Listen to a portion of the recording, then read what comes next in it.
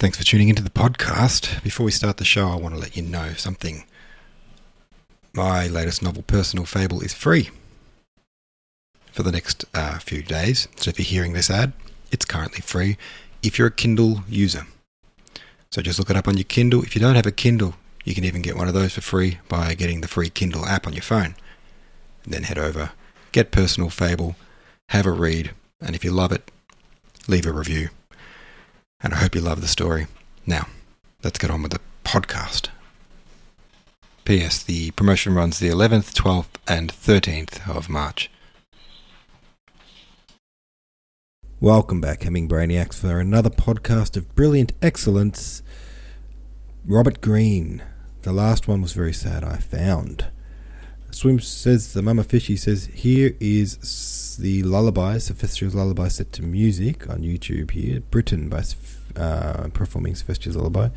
Sounds cool. I'm not going to play it right now though. Lullaby is from A Charm of Lullabies, a song cycle for mezzo-soprano with piano accompaniment by Benjamin Britten. Very, very nice. A bit about the poem. Greene wrote between 1583, a bit about the poet. Between 1583 and 92, during which time he published 25 pieces of work in prose, his literary career began with the publication of a romance called Mammalia. Greene's romance pieces included short poems and songs. Some of his later work told stories of gentlemen and citizens being duped out of their money by rascals. Very cool. The term Shakes Scene had never been used before this pamphlet that he wrote.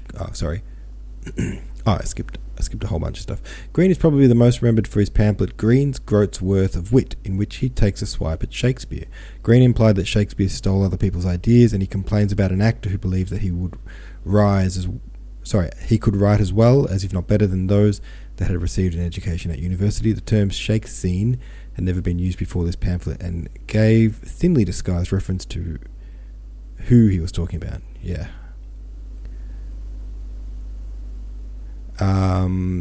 Techrific says, I believe this fellow Greene is frequently quoted by the Marlovian theorists.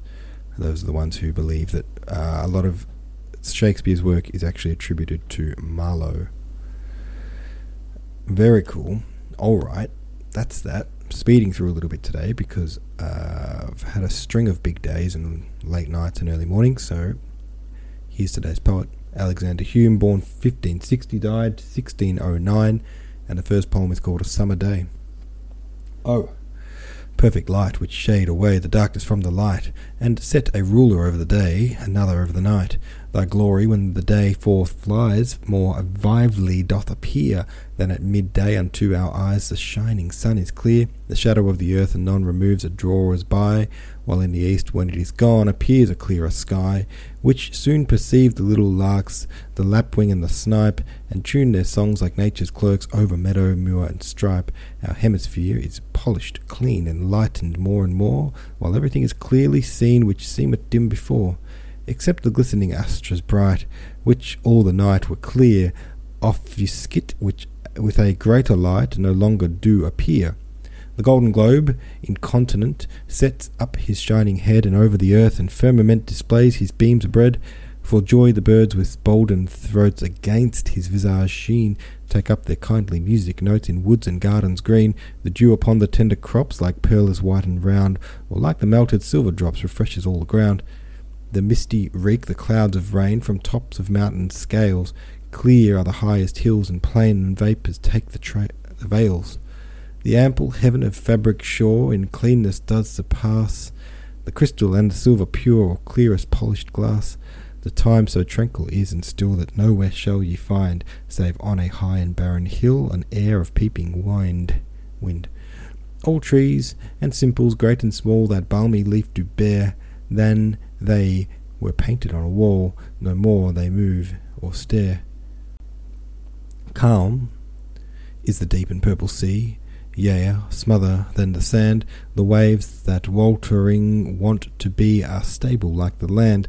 So silent is the cecil air that every cry and call, the hills and dales and forests fair, again repeats them all.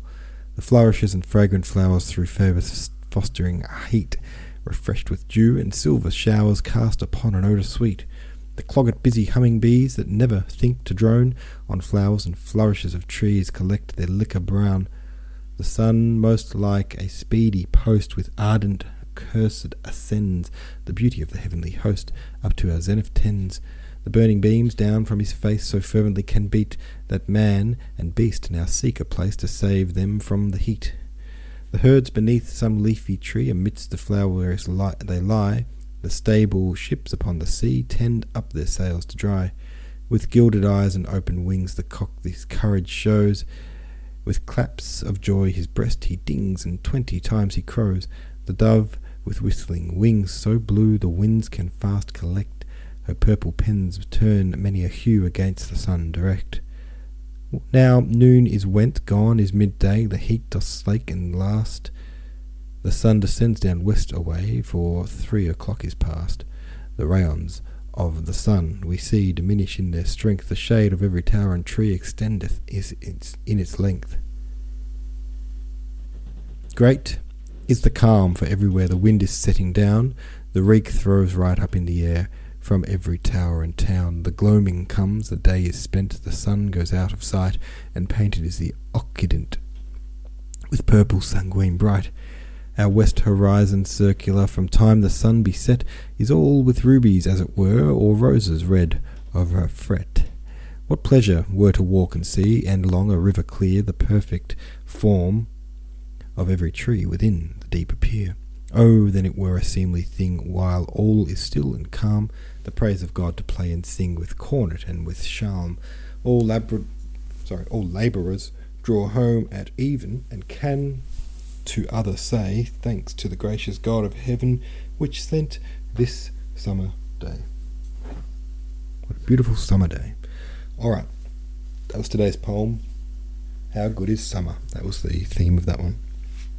Thanks for listening, and I will see you tomorrow.